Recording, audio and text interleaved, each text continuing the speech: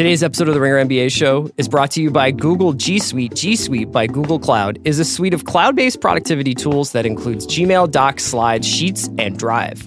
You can make real-time updates to the same document without having to keep track of multiple versions. And since all the tools are cloud-based, your whole team can access the same document and work on the same page at the same time. Make it with G Suite by Google Cloud. To find out more, visit gsuite.com.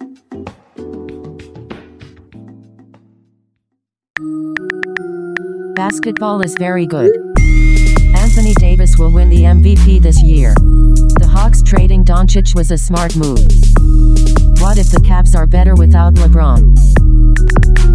Basketball is very good. Hello, and welcome to the Ringer NBA Show. It's Group Chat. I'm here with Paolo Uggetti. What's up? Justin Verrier. Hooray! And Haley O'Shaughnessy. Hello. What's going on, guys? Today on Group Chat, we're going to break the NBA up into tiers. But we're not just going to go the elite, the pretenders. We're just going to kind of like break these things up into a little bit more interesting genus and fauna. I don't remember anything from middle school biology, so if you guys want to jump in I think here. Strata was the right. I think you used it right. You seem like the kind of guy, Justin, if I can just jump in here. Sure, please. Who was like, probably could have been like a great chemist, but at the last second was like, I love basketball. I was really bad at all math and sciences, actually. Okay. I'm really think we- curious to think we like all what you think my backup was. Bartender. Hold'em poker player. Professional hold'em player. Oh, I haven't given up on either. Bartender. I think much highly. For you, Yeah. bounty hunter. Yeah, totally. And then you got super into Right up my journalism. alley. Okay, so I'm here with a bounty hunter, a chemist, and a Texas Hold'em player. And we're going to break the NBA into these tiers. We'll start at the very, very top. And I think there's one thing that we're all grappling with 10 games into the season is the not so sudden realization that this is a league of one. And that there's one team that is playing in like a kind of different cosmos than everybody else. So let's discuss the Warriors because they are into a tier by themselves. I even think exiting last season, we were grappling with that. I think that probably if we didn't think that for 1 second, it was like the latter half of last season. I definitely think that we spent a long time convincing ourselves that Houston could beat them. Yeah. I mean, that was the whole storyline last season. Mm-hmm. And I think in retrospect, and we can say this now, it's like maybe we underestimated how much separation the Warriors created for themselves this offseason with not only their moves, but other teams' lack of moves. Yeah, it does feel like there is more of a significant drop-off from one to the rest than there were last season, specifically because the Rockets aren't really a thing right now. Yes. Right. I Having don't s- think that's Golden State. I think that's the Rockets. Yeah. And having said that, though, I'm having more fun with the Warriors than I have in maybe 4 years. So much fun. Agreed. Like every night has been a thing, and Paolo brought this up just the other day on the site. It's just there seems to be almost like a new challenge to each individual player each night, and it's almost like they're passing it off, and each person gets to have their showcase. They are 8-1. They've won 6 in a row. They have the second best point differential in the league. And you're right. Every night it seems like another Warriors player. We haven't really even had a breakout Durant game this season. No. Well, the Knicks won kind of. Yeah, I guess so. He took over in like subtle ways. I think he had like 40 something by the end of just that 40 one. points. Basically Yeah. giving a preview of next season when he's there all the time. Did you guys see on Twitter, like when Klay was having his game, that Steph was all hype about it and was like passing him the ball? Yeah. And that Yeah. Durant, not so much. I Well, thought about that too, but then I thought that was afterward a he little had Durant was some pretty quotes, and he was warm like, about it afterwards. yeah. He was like, we were definitely like looking for Klay. Right. Mhm. This is like really all we have to do is to like read deep body language and say like, well, you Yeah. see what he did in New York. But, like, you know what that means. before we even like do that, I do think that it, especially because so much of the league the past 2 years maybe has been about like the Warriors like run the league, and it's like it's like they're so good it's boring. I think it's like it should be fun to like revel in like how much more fun they are so far in the first few games. Like, and I think that's a lot because of how Steph is playing. Because I think we can all agree. I don't know. You guys can disagree with me if you want, but like when Steph is playing at this level, I mean, he's had 5 threes in every game but one. It makes the Warriors a far more appealing just from like an aesthetic standpoint. Yeah, it's kind of like when it's just on the ground, you're like, why are we spending so much money on NASA? And then when you go to the moon, you're like, oh man, we went to the moon. Did you just watch First Man? Watches First Man once. That's why I feel like like reading That's Kevin. kind of weird because I feel like the Warriors are gonna run into money problems, and that's going to be their end too. Well, there you go. Right. So Stark. Follow the money. You should. I'll expect 1,500 words on how the Warriors mirror the space race. Yeah, I think that there was something in Kevin's piece where his excellent piece where he was talking to Klay Thompson about how he does what he does that ran on Monday, and Klay was talking about some of the very like simple aspects of their offense, where it's just like, I have these read-react options basically at various points in the offense, as does everybody. And then what happens is I either drive or I look for a pass or I take my shot. And more often than not, Stephen Curry or Kevin Durant is open. Mm-hmm. That's unbeatable. That will win you a championship. And I think that there's something about maybe A, knowing that they're not going to play the Cavs this season in the finals, which is kind of exciting and like liberating. And B, if they get this last title with Durant, assuming he takes off next season, I think you cement them as probably one of the 2 or 3 best teams of all time. Having said that, I do think some of the theatrics at the start of the season has kind of overshadowed the fact that they are a little bit thin on the wing. There you go. I still think that there are some concerns there. We got to get a concern troll down. Yeah, that was good. I'm the concern troll. I live under the bridge. They should probably be Russian or something. That's right. We should do it in an old Greg voice. Yeah. No, but I mean, that was the big thing coming into the season. I still think those problems exist if injuries occur, and we still don't know how Boogie is going to work his way into it. Though it seems like, if anything, him getting tossed from the bench the other night just put them in more of a mood, and they went out and crushed. I feel like he's going to come back, and they're just going to try to make it their mission to feed him and like get him like 30-point games. And like I almost think that they're treating the season as like a how many cool things can we do? Yeah, rather than like we're under the cosh to get to this, so set some regular season win record, or we're constantly monitoring people's minutes and we're talking about the mental grind of playing with each other again. This seems to be for fun. They're just going to let Iguodala essentially not play until spring. Right. Boogie's going to come back in the spring. There'll be like new signings. It's kind of neat. Any other closing thoughts on the Warriors? Their category is called "It's Already Over." That's the first category. The second category is probably the 3 stories of the season so far for basketball junkies. And this is the category I've called "We Got Next." And these are teams that are starting to establish themselves as the next set of contenders, maybe.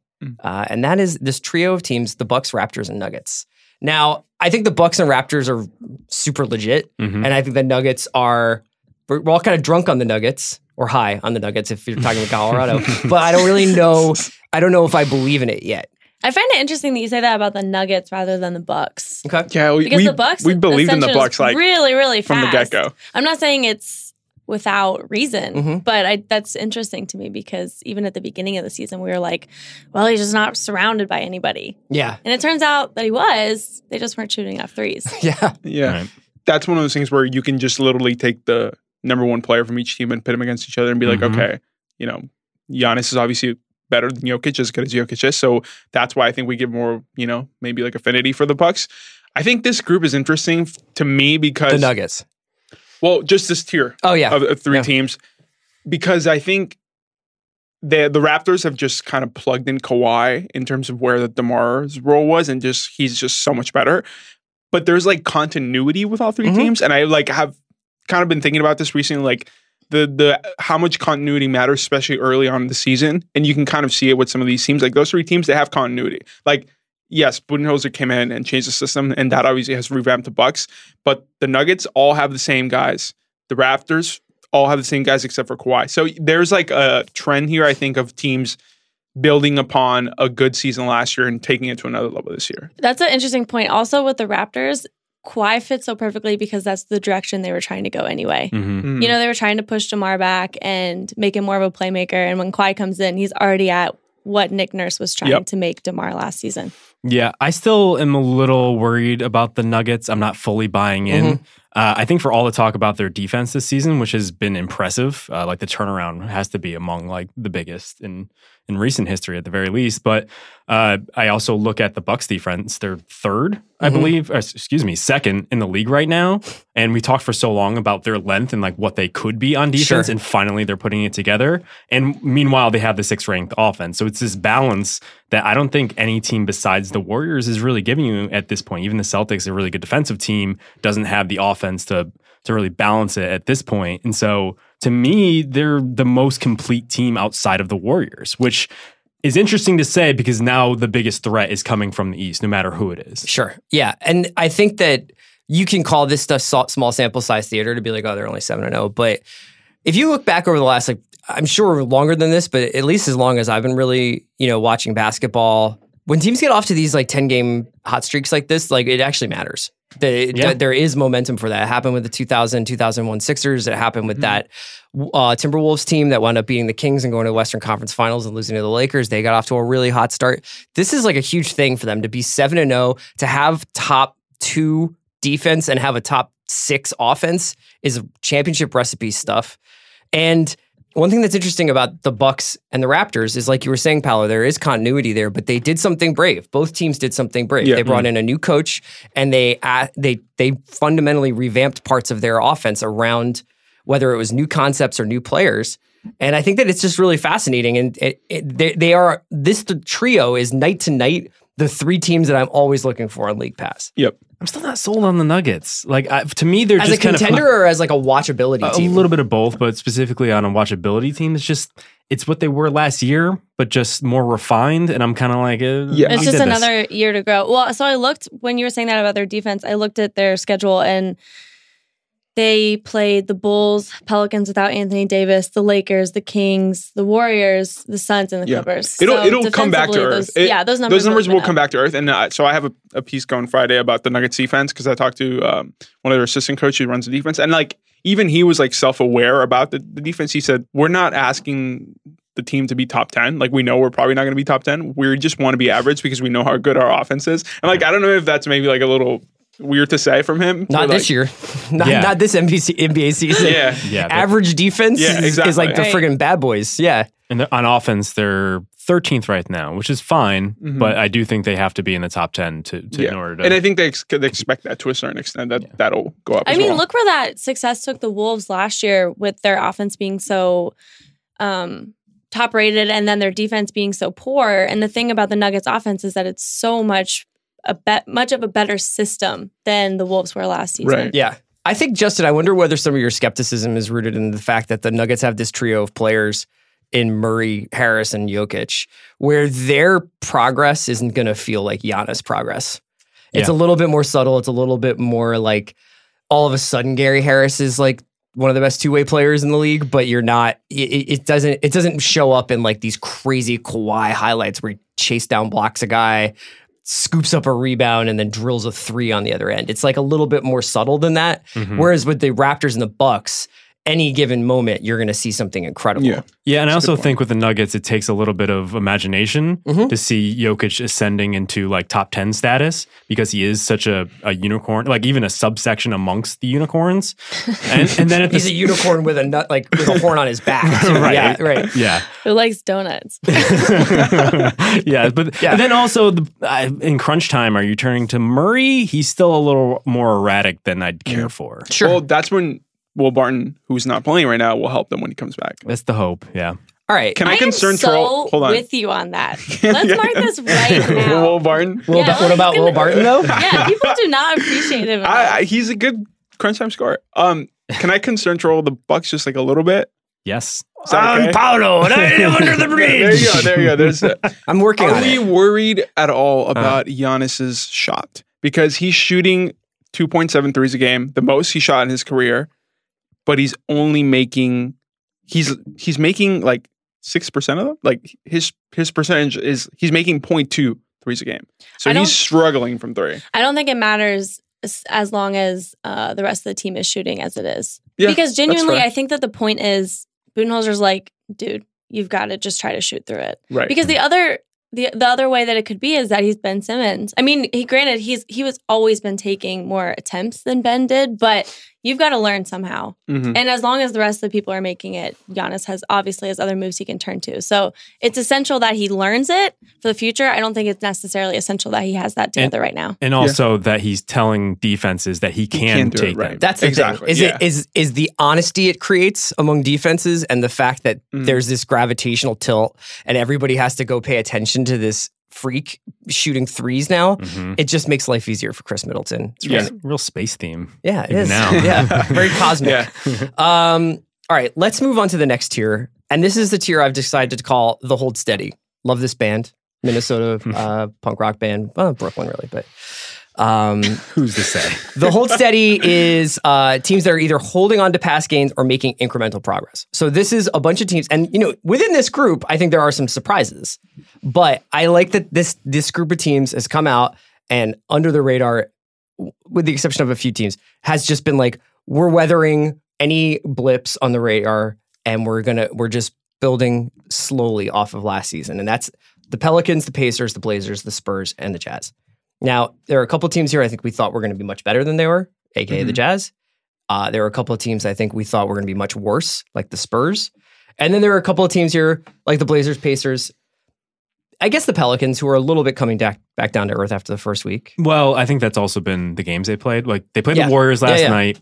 AD missed the 2 games before that, and then Elfrid Payton also missed 2+, so 3 essentially. Elfrid Payton.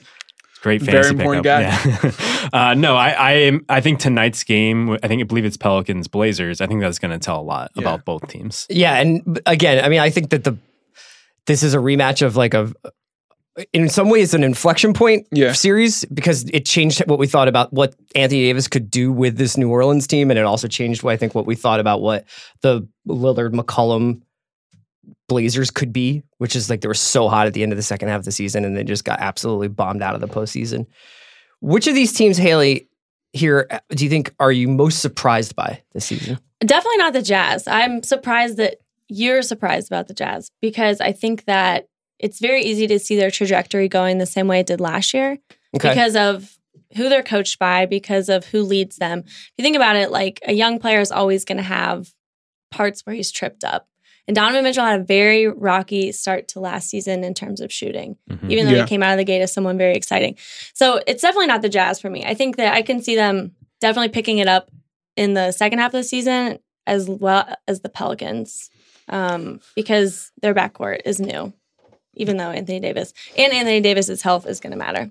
Yeah, same thing about that team. I think it's got to be the Spurs. Yeah. The Pacers are the same. The Blazers are the same. It has to be the Spurs. Yes. And then everyone was... No, even with that, like they're like the most hold steady team of like all time. I feel like as much as we want to like move them from that tier, like I feel like they just belong there forever. Kawhi's freaking sidelined, and we're like, oh, but they have Manu. It's fine. Yeah, I mean, it's just the Spurs. They're not super fun to watch, but I think I had the most fun of the year so far watching them play the Lakers, because it was just like all the fireworks going off around the Lakers, and then the Spurs just getting to the spots on the floor that they wanted to get to and shooting 60%. Well, especially without DeJounte Murray. And I've heard a lot of people be like, well, he's not that important. Look at their roster. Look at this team. This team is He nuts. would be so good on this team. But like, if they can do this with Bryn Forbes, like, Exactly. DeJounte would immediately make them so much better. It's been really cool to see how they've, I don't want to say rebuilt, but how they've like put DeMar into the offense. Because they're like, dude, just do your thing. It's fine. But also, like, why don't you facilitate a little more? Granted, they beat the Suns last night, but they beat them by 30. And DeMar went 10 for 12 from the field, didn't take a 3, 5 for 5 from the free throws, 25 points, 4 boards, 3 assists. That's the other thing, is they've been superb with free throws. They got to the line a ton, and hold on, let me find the exact number. This is what happens if you do all these little things right that have been the same in basketball since like the 1940s. Like you give yourself a chance. Love me some fundamentals. They're playing to their strengths. Yeah. Before Monday's game, Popovich was like, I hate threes. Why don't we just make the 4-point line? And he's still winning. Yeah. That's ridiculous. Which is weird because... Are you cynical about this team a little bit? No, I think this is to a certain extent predictable. The rest of the West is just kind of a mess, and the teams that seem to be like rising above it are the teams that just have some sort of system in place or some sort of culture in place to fall back upon. Yes, that's interesting. I was bummed the past 2 weeks ago when we were going to talk about like takes that we were trying out. Yeah. And I was thinking about like, man, the Blazers, like I think they could just be good simply because of what they already have. Because it's Stotts' playbook, because these guys know how to run it, etc. Right, and then just like recency bias where they got blown out by the Pelicans. Everyone thinks that they're in crisis now, but they've really just came into the season and done what they did in the past, and it's been good enough because there really isn't a lot of competition. Or there's competition, but there isn't as much of a top-heavy presence as we're used to. Michael C. Wright had a piece on ESPN the other day about DeMar and his first few months in San Antonio and just how upsetting it was to get traded and what he felt like he meant to the Toronto organization. And then he gets to San Antonio and there's this scene in this piece where he walks in and he basically sees the 5 banners and he's like, oh, I guess I know where I am now. And he talks about how everything you do from pregame to practice to how they treat the players and what everything is about is, I mean, he doesn't throw anybody on the under the bus from any other franchise. He's just like, you just have a feeling like the people who are running this team understand how to win basketball games and that everything you're doing is going towards that goal. DeMar's such an interesting person because his game is a throwback in today's NBA. Right. But also kind of his mentality is too. He wanted to stay with the Raptors his entire career. Yeah. And now he's got that in the Spurs, which is kind of like the franchise where that happened. Well, he talks about, what's really interesting is in that piece, he talks about like, I don't drink, I don't really go out that much. And I'm like, you're a perfect Spur. How, like, this should have been all like, along. and we talk a little bit in this that we got next here about like the Bucks, players on the Bucks and Raptors and the leap that some of these guys are taking.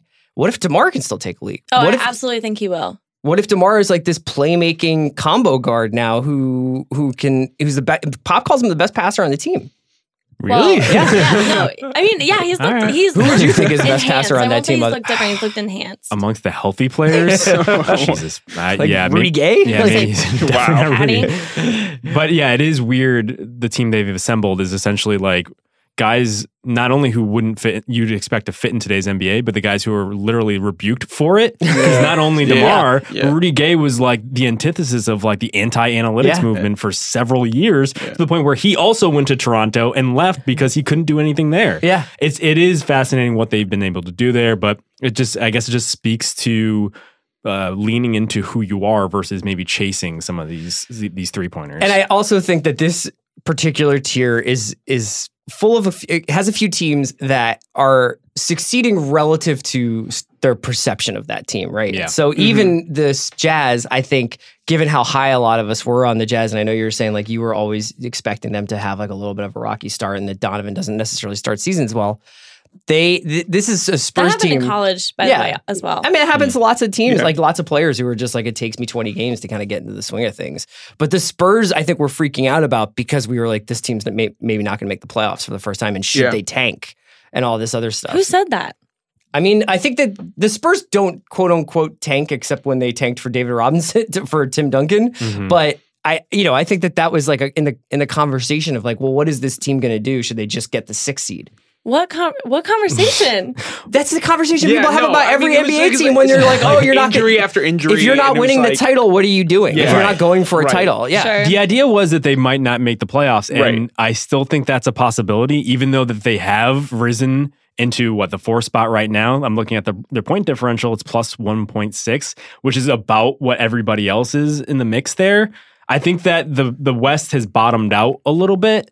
But to a certain extent, like you expect the Lakers to make a run. The Clippers are feisty. The Wolves, if they keep Jimmy, or even if not, they play like they did last night. Like there's going to be a lot of movement here, and especially like the Kings. Like that's not an easy win anymore, perhaps. So I wouldn't say for sure that the Spurs are going to make the playoffs right now. Maybe Interesting. Maybe that's a contrarian take. No, it's not. I mean, I think that there's a lot of very good teams on the outside looking in right now in the Western Conference, but we're too early now to be doing this, but in about 2 weeks, it won't be too early to be like, the Thunder are in trouble. Oh, yeah. I think it's interesting that like, if we expect some of this to like level out, because if you like, we're talking about, you see like the Rockets where they are and the Thunder where they are, even the Clippers and whatnot, like, the one thing that I'm worried about with the Spurs specifically is like they just cannot afford even like one slight injury anymore because of what happened before the season. So if we expect things to level out and then we expect some injuries to come into play, that's where I can kind of see your case where like, okay, maybe they don't make the playoffs anymore. But I do think, to your point, like it is interesting how we're like, oh, it's early, but like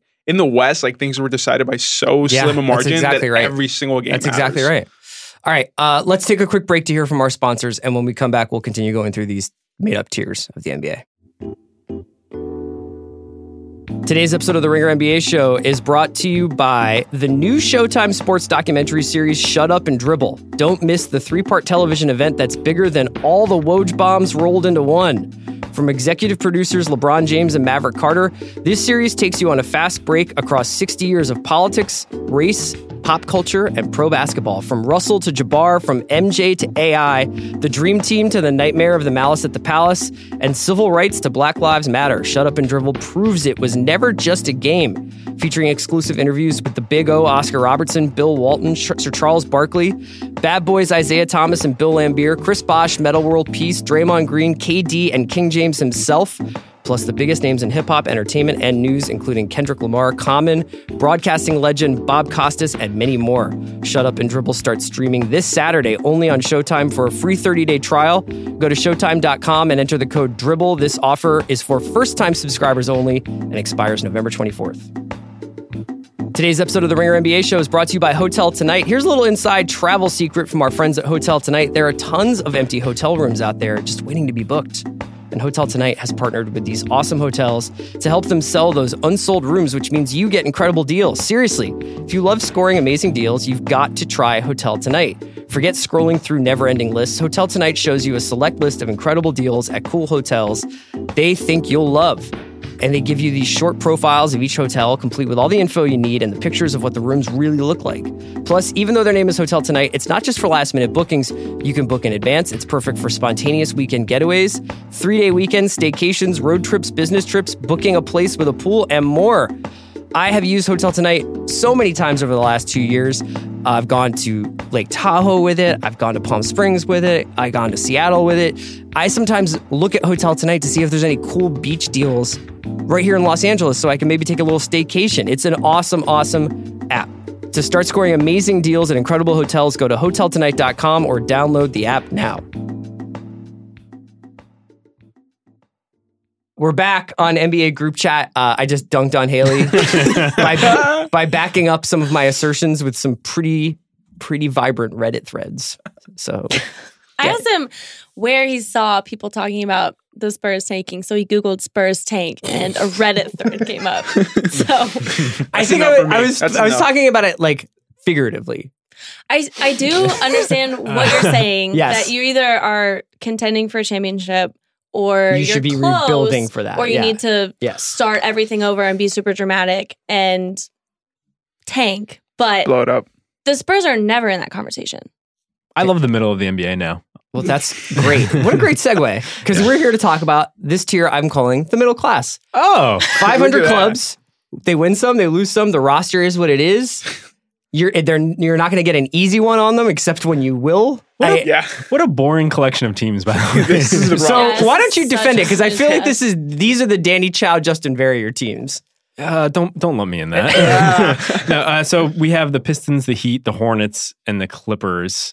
I think based on this season and what we know, we just made the face. I think this makes some sense, but I'm worried about every single team in this tier. There's something to be excited about for every team here. There's two things to be super concerned and or bored about. I can't even get emotional enough about these teams to be concerned. I don't even know. I don't know if concerned is the right word. What's the exciting thing for the Heat right now?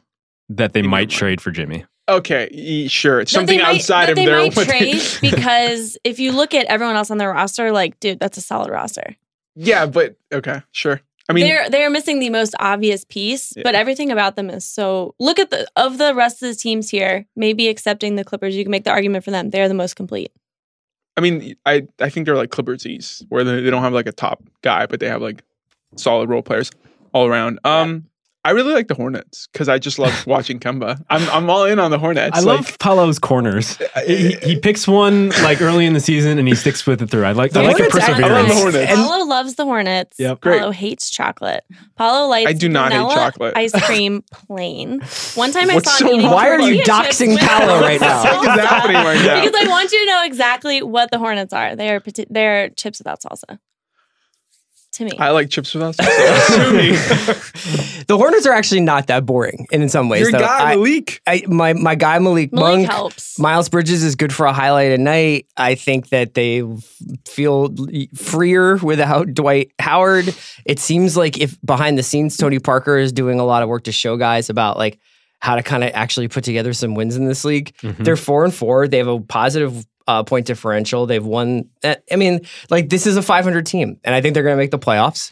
What do you think? I mean, like, where are you at with them? I do like what Borrego has done there. It seems like they're picking up the pace and like reverting back to small ball, which is why they had success. What was it, 3 years ago now, where they made the playoffs and almost pushed the Heat, or they almost beat the Heat in that 7-game series in the first round. Yeah. Dan Devine had a really good piece, or he talked about the Hornets within his 5 most interesting teams on Wednesday. And he did point out, like, what they're basically doing is not playing most of their front court players at all. Yeah, MKG's the Draymond, right? Right, and even Willie Herman Gomez, who is the nominal center in the second unit, is basically stretching for MKG to play center, which I think is super interesting. And they've essentially turned Kemba into like Steph Light. Yeah.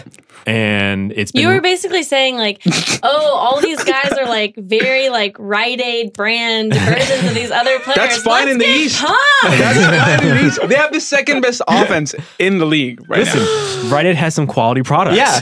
There you go. If you can't afford Kiehl's, you're gonna go for the Rite Aid hand moisturizer. You know what I mean? Yeah. Let's talk about some of these other middle class teams, much as it may pain us to do so. We've talked about the Hornets and the Heat. Justin, as a Clippersologist, how are you feeling about Doc's group here? I think they're just really deep, and I think they've been able to push teams as a result of that. I think there is going to be a little bit of coming down from what they've been able to do. I think they'll inevitably have like a crazy injury run. Well, yeah. that too. Yeah, and if they're the type of team, if they do lose 1 or 2 players, I think there's a chance they could end up bottoming out, and we'll talk about them as a tanking team. But the other thing is just I think they've hit a lot of teams at the right time. Like they caught the Wizards, they caught the Rockets when they're kind of in 2 games against the Rockets when they're kind of in disarray. The Thunder earlier in the season, they lost to the Nuggets, but they were hanging with them early on. I think they're going to be solid, and it really depends on how the West shakes out for them to have a chance. Right. I think with every conversation about every team in this group is going to end the same. It's like, they're going to be okay. Yeah. It kind of depends on everything else. But can I push back? Sure. I think the Pistons are legit-ish. I think like they are going I smelled this thing outside there. I was like, what is he trying to say? Oh, man. I think that if they finish below a 6 seed, I would be surprised at this point. Because I think after the top 5 in the East, which is solidified to a certain extent, I think the Sixers will probably jump in there by the end of the season. I just don't see who else is out there unless the Heat get Jimmy. And I think that Blake Griffin is a good enough player when healthy to lead a team to a middling success in the Eastern Conference. Yeah, they lost by a point to the Dinwiddie crazy Nets last night, 119-120 in overtime. They've played a couple overtime games already. They played one against the Sixers. They are certainly like an entertaining team to watch. I think the reason why I'm a little higher on the Heat and the Clippers than the Pistons and the Hornets here is because the Heat and the Clippers both feel like they have deals in them. You know what I mean? Yeah. And that doesn't necessarily make them better, but it means like, oh, you guys could put something together and make a move for someone once the trade market starts to heat up. I also think both of those, the Heat and the Clippers, just have more longevity in their roster. Sure.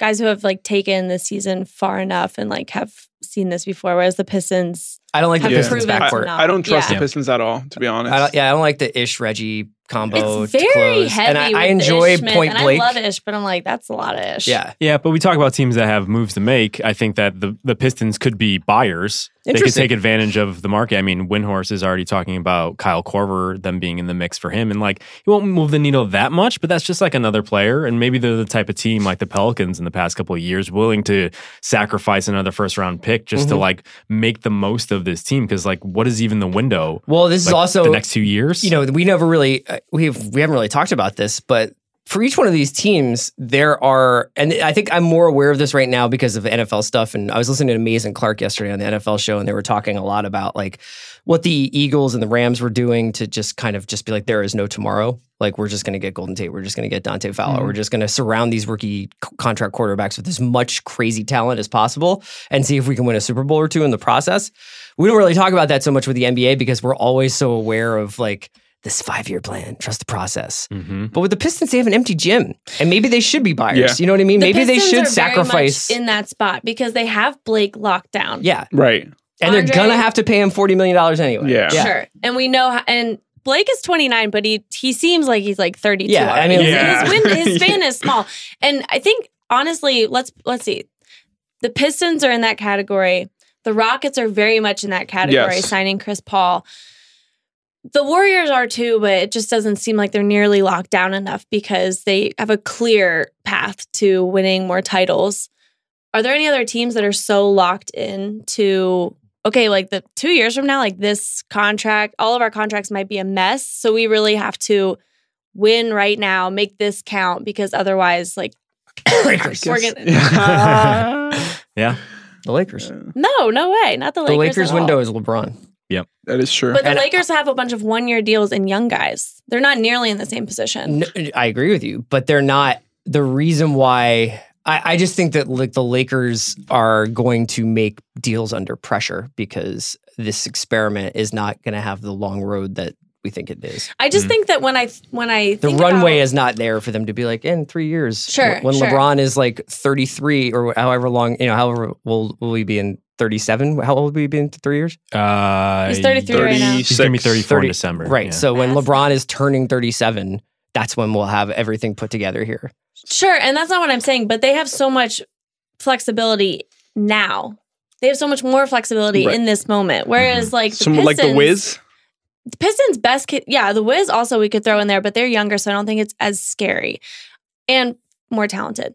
What you're saying about Detroit taking the same route that New Orleans did, I think that's their best case scenario because there's only so much you can budge with this roster, and it really worked out with Pelicans. They made a couple tweaks. Mm-hmm. It's interesting. Suddenly, You on the fly have come up with another tier. The we have to do this now tier. the ones who are locked in. Yeah. This is what we are, and we have to make the most of it tier. And the Pelicans, again, are in that tier simply because they have to show to Anthony Davis that they can compete on a high level. Yeah, and then talk about stakes. I mean, we have no idea what that franchise looks like if he leaves. Yeah, I do. I've seen it when he wasn't playing. It's taking place in the Pacific Northwest. It's Tim Frazier jacking 20 shots. The next tier I have here is called This Is Fine, which is a popular meme with the kids on Twitter. No, I'm just kidding. I know what it is. This is teams that I think are they're gripping the wheel a little tight right now in various ways. The Rockets, the Thunder, the Sixers, the T-Wolves, the Cavs, and the Wizards. Now, some teams may have had no business thinking they were going to be any good. Some teams may have thought they were going to be better than they were. Some teams had no idea these storm clouds were coming for them, but they're certainly getting rained on right now. So let's talk about these teams that are trying to weather the storm in the early part of the season. We could start wherever you want. I think that the Cavs are the only team that we expected to have their degree of problems. Like that, it was in the realm of possibility. I was, Relative and I was, to their team. I think the Cavs are going to be bad, but this is, I think losing your coach 6 games in just throws them into this category, and also not being able to hire an interim coach, and I'm really, really happy that Ty Lue got out and still gets paid and won rings. And just doesn't have to deal with coaching this team. Them, but True, he only did one. I think I don't know if I believe that the Sixers should be in this tier. Here's what I'll put them in there. I'll just run through really quickly. The Rockets are in this tier because they're not very good right now, and because we may be at the point where Carmelo is actually a curse, to have him on your team. Right. The Thunder are here because they cannot seem to get out of first gear, and they still have the same problems that they have had for the entire Russell Westbrook administration. The Sixers are here because they are experimenting with the long-term viability of Markelle Fultz as their point guard, even though they are a much better team with him off the floor. The T-Wolves are here because they are the T-Wolves. The Cavs are here because they're going to have to do a full-scale tear down and rebuild in the middle of the season, it looks like, with probably trading Korver, probably trading Love. J.R. Smith's hardly with the team anymore. And they're play the kids, and the kids are, with the exception of Sexton and Osman, bad. If you're talking about Hood and Clarkson, right? Yep. And the Wiz are the Wiz are the worst of the bunch. The Wiz have already had the mid-season players only meeting, and we're 7 games in the season. Having said that, okay, do we think the Wiz are going to miss the playoffs? No. That's the thing. It's still so early. I will say, I think that the early part of the season matters more than people give it credit to. I think you could dig yourself out of a hole, but if you look back historically, the teams that are bad usually stay bad. Having said that, I think the Wizards are the type of team, if the East is so weak. I don't think it's weak. And the Wizards are 1-6. It's definitely not. And who are the Wizards going to... Just look at the standings. Who are the Wizards going to knock out of the playoff I was just going to say, as looking at the standings the other day, I was like, the East teams are set. I wouldn't be surprised if this was the playoffs. This is already set. That's a good point, but I think like the Heat are soft. I think like even the Pistons, even despite what I said, the Hornets, I think those are the type of teams if an injury or even just like general malaise sets in. Totally. Yeah. I would say injury. I would say that the 8 teams that are there right now, I'm like, if you told me that this was the final playoff pairings, I would be like, oh yeah, that makes sense. Yeah, it totally makes sense. But God, the Wizards just have so much talent. There's this constant nagging feel despite I'm not trying to be everything that weird. they're saying. Do they? Yeah. Do they? I think Beal's really good. I think Beal's Porter really good winning too. Gage is really good. I love Beal, underwhelming, but- and then Wall was like kind of destructive. Not even I don't know kind what of. Go ahead. You know what I noticed about all of these teams is that they're all teams that are forcing something to happen. Okay. They're forcing something to be. With the Wizards, like they're kind of forcing this core to work. Mhm. With the Wolves, they're forcing this weird. I mean, they're forcing everything. I'm not even. Yeah. The Sixers, exactly what you said with Markelle. Yeah. The Rockets, I don't even know if Carmelo is the biggest issue that they're forcing. Yeah. Yeah, which is crazy to think about, but yes. They also Quick lost their aside. defensive coordinator. They Yep. also seem to just kind Was of just be a chilling. year older. And Mhm. and this would be fine if the Rockets were kind of playing this more like later period Garnett Pierce Celtics team. That's just like wake us up in January and Mhm. we'll solidify our playoff seeding and like get ready for the playoffs. But I think that I don't think we expected a 1-year window from the Chris Paul Harden axis, and that's what's going on here. Yeah. And I think that they thought they were that team, but they're not just losing these games by a couple points. No, they're they getting have- blown off the floor. Yeah. And so if it was just like a couple crunch time malfunctions, I would be like, okay, maybe we just give them a chance. But I really do think that they're at the point where they might need a Cavs style reboot mid-season. If it's not Jimmy, maybe just like trying to reshuffle the bench unit. Some It goes- minor pieces, definitely, because it's James Harden and Chris Paul. They're going to carry you into the playoffs without a doubt. But like their side pieces, their core pieces, That's what not and it working goes. right Sorry, it goes back to kind of what I tried to like mention earlier, which was the continuity thing. Because you still have James Harden and Chris Paul, but because you lost, I know we probably like overrate a reason in this scenario, but like, But are we? Look at this. that's the thing is like I feel like they lost their role player continuity a little bit, and that has cost them early on because they're having to play guys like Marquise Chris and I say Hartenstein. Like what? I mean, what are we doing? The Rockets and the Sixers are kind of similar to me in a little bit of a way. Recently, Embiid came out after a game and they were asking about the 3-point struggles. And he was like, well, we got rid of the guys who could shoot threes and the guys we have can't shoot threes as well. And he was obviously talking about Ilyasova and Bellinelli. But whether that was like shots at Markelle Fultz, I don't know. But like the idea is basically like it's the little things on these teams that make them good sometimes. And Mbah Moute and Ariza, while limited, were obviously important pieces.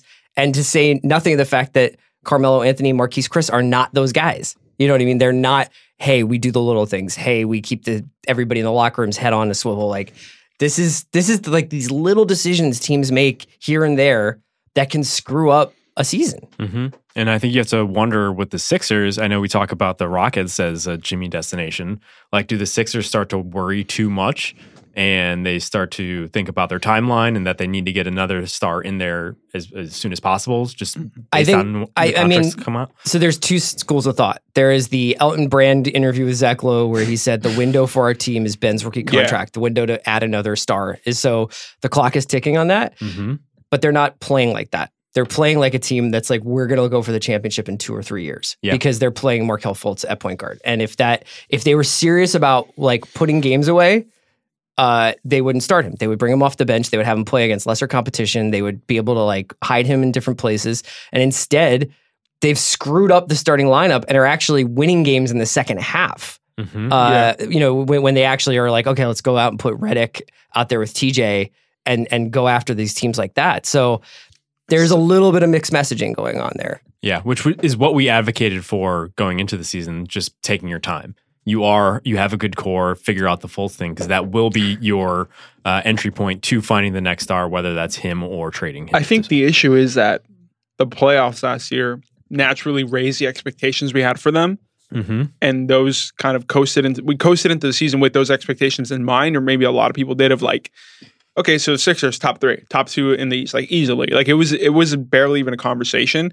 But I think given that they're trying to do this first half thing, and also just like they're still a young team, like I think some regression was expected, which is why I'm not like worried about them. I just think that they need to figure out this like half development. They're half a grand winning experiment, team. man. And I don't think that anyone's allowing them that regression because we think of them as so Right. much more advanced in their age. yeah, and I think that they're also like they're not a soap opera, but you will get an answer like that from Embiid, and maybe that answer comes from somebody who's like, I know that like. It's not his career is fleeting, but like he's had enough injuries and enough significant injuries to know that like, while you've got me on the floor and while I'm in my prime and while I'm healthy and while I'm getting better and better, like we should try to be the best possible team we can be. It's so interesting how teams that might panic for Jimmy, they're also different. The Rockets would because they are like this is the window. probably Yeah. their year. I mean, it's looking more and more like next year like won't even matter because this year's starting. We're starting to be curious if Right. they'll be competitive with the Warriors at the end of the season. Whereas the Heat, like I don't even compared to the Sixers who are so much younger, I don't even see like the Sixers seem like they're panicking so much more or that they would be panicking. Maybe it's just because there's just more people in the media who are obsessed with the Sixers. I have no idea. You know what I mean? Like that could actually have something to do with the conversation around these teams. Let's move on to the next category. I have called this one in honor of the Sixers, trust the process, which is just teams that have been bad for a while that are starting to see some light at the end of the tunnel in various ways. We talk a lot about the Lakers. We talked about, I don't really know what a success is for this team. I've never seen a LeBron team feel more, even off the court, LeBron teams often feel chaotic. Mm-hmm. I've never seen a more chaotic on the court team. Yeah. Just in terms of like how they're organized. Yeah, and also the fact that no game is won until the buzzer actually sounds. Oh, yeah. Also, LeBron's body language has always been very transparent. Yes. Right. I mean, he is literally pointing at you and telling you you're in the wrong spot and you need to get in the wrong spot. And it doesn't help that he has like literally giant muscles that are fucking moving Right. everywhere. It's just like the way that the way that he is on the court has never also looked so like frustrated, like he's coaching kids. Mm-hmm. It does feel a little more directive. Like it's so seeing him up close. It's funny seeing him sometimes just like literally like stand on top of the key and just like, I know that guys do this because they call for screens or whatever, but it's so like, I don't know. It just feels like he's like lording gesticulating over them. really, You know like, what I'm yeah, saying? Like it's just like, dramatically. okay, like points. And then it's like, give me the screen like right here. Yeah, I think if you look at his line from last night in the win over Dallas, you would say, wow, vintage LeBron. He's 11 for 19, 29 points, assists, rebounds, all there. But it seemed like he was maybe like 75% of what he can be. And I think I was talking to someone at the game last night. I think the idea is just like this is what early season LeBron at 33 going on 34 is right now. Simply like in order to pace himself, he has just figured out what he can give in an early season regular season game. And to his credit, like that's kind of what the Lakers need right now. They need to figure out who these young guys are. They need to play some of the Jonathan Williams on their bench just to make sure they have able bodies come February. Yeah. It's weirdly kind of tied to the Sixers thing where the Sixers are doing this with Fultz, but the Lakers just have to do this because their team is full of these like young guys. They have like a team full of Fultzes. Exactly. The other teams in this tier are the Kings and the Nets and the Grizz. Does anybody here jump out? I mean, these are just teams that I'm like, oh, I think the Nets are the most ready of the three. And then Kings, and then I know this is unpopular opinion, but I put Grizz the third. Okay. Kangs, baby. What? Kangs, baby. Kangs? Let's talk about the Kangs. Is this real? No, but they're just really fun. And they are closer to being average than at any point in the last decade. Yeah. I think De'Aaron Fox is really good. I think that Buddy Hield has showed a little bit of progress, more progress than we've seen from him in the past couple of years. And I think getting rid of some of their other wing riffraff and Bogdan Bogdanovic not being there right now has allowed him to step into that void. And all of a sudden, Willie Cauley-Stein in a contract year. Yeah, Willie Contract Stein. Yes. Great one of my proudest moments. I think he's been properly motivated, and just the pace that they're playing at fits these players. And it's just like, why weren't you doing this 3 years ago? Right. It's so outrageous when you look at their roster. It's just a friggin' McDonald's All-American team. It's so good. And now all of these guys at various points have had like ACL ruptures or played in Europe or whatever. But it's just like, oh yeah, Ben McLemore, Harry Giles, Scal, Frank Mason, Bagley. You know, it's like all these guys. Truly the college basketball fans NBA team. Yeah. Truly. They're like the top half. I was just looking at that. They're the top half, both offense and defense. So like they're like legitimately good. I think I'm not the first person I think to make this point, but I think because the league is, we all talked about it, like trending faster and higher scoring and the freedom of movement rules and all that, like it lends itself well to teams like the Kings that can do that. So like on other nights where they would have just been like overpowered, they can keep up with teams because of the pace. You know what I'm saying? Like I think that's interesting where like it kind of puts them back into, like you said, average. Yeah. Because of that. Speaking of average, this Grizzlies team is sort of the reverse of that Kings team where they have two obviously all NBA quality players, but who have seen better days health-wise. And then they have this just collection, aside from Jaren Jackson, this just collection of like guys who are like, oh yeah, I'm just the Swiss Army knife. And they have like a bunch of Swiss Army knives around these two really good players. And then you're seeing Jaren Jackson who's scoring like basically a point for every minute that he's on the floor. He's like 11 points a game, 22 minutes a game. What do you guys, have you watched the Grizz at all this season? Not as much as I would like to, but the sense I get from them, from the little I've seen, is they've almost like reverted back to what worked a few years ago. They're playing a little bit slower. They're a little bit more of a grinded out sort of team. When you have Kyle Anderson. And Marcus Gasol and Mike Conley, who can play at different paces, but is much more of a steady hand.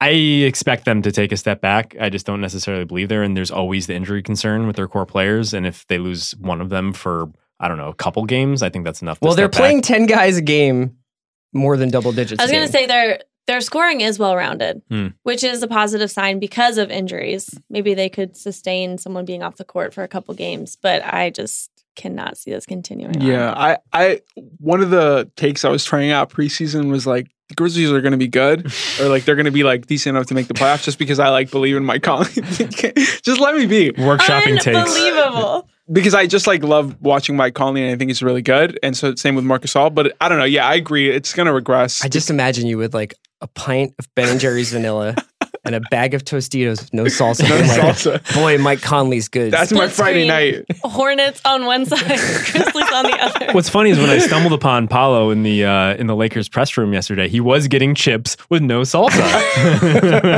There was no salsa, to be clear. Oh, okay. Dude, you better hope Bobby just loses this podcast. the last two tiers here. I have wait till next year, which is not quite tank division. So wait till next year and tank division are the last two tiers.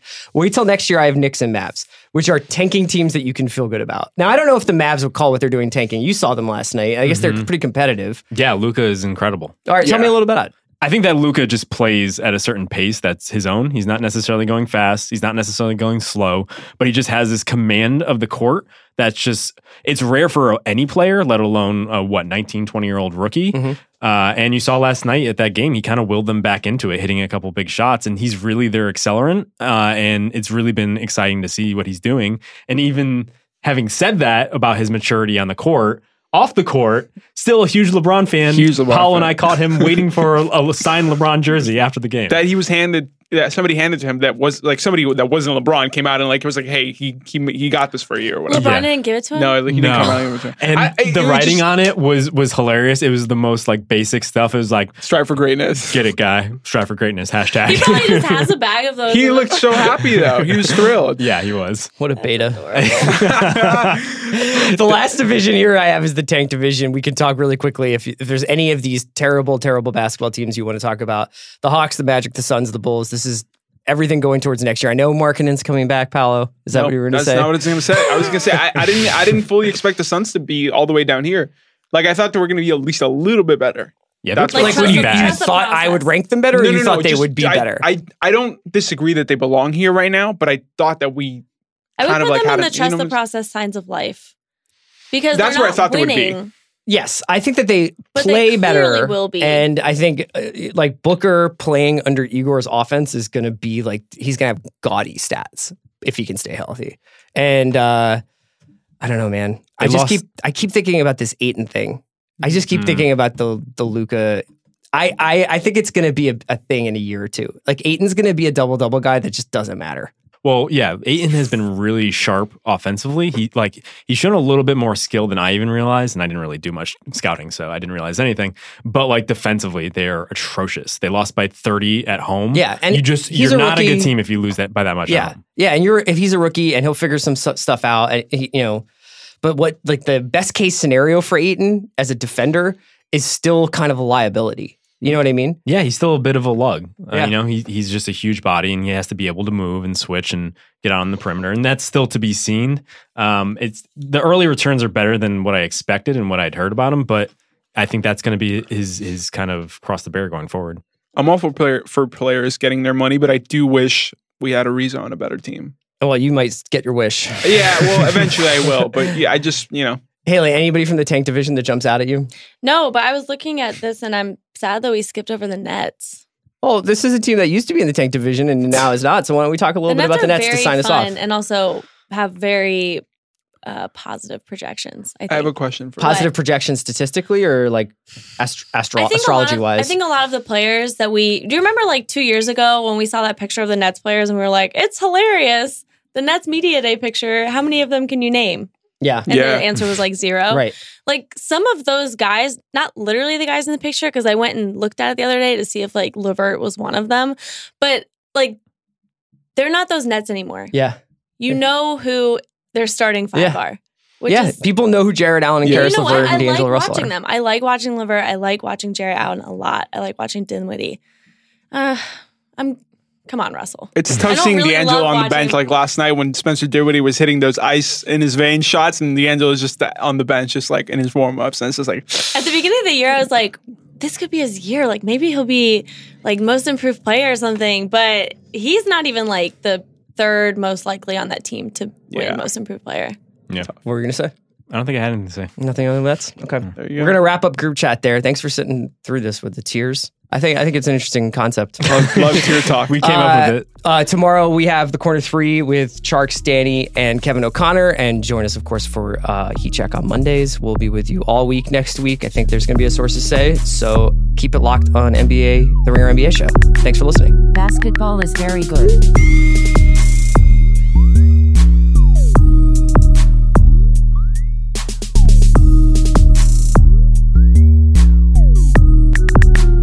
Basketball is very good.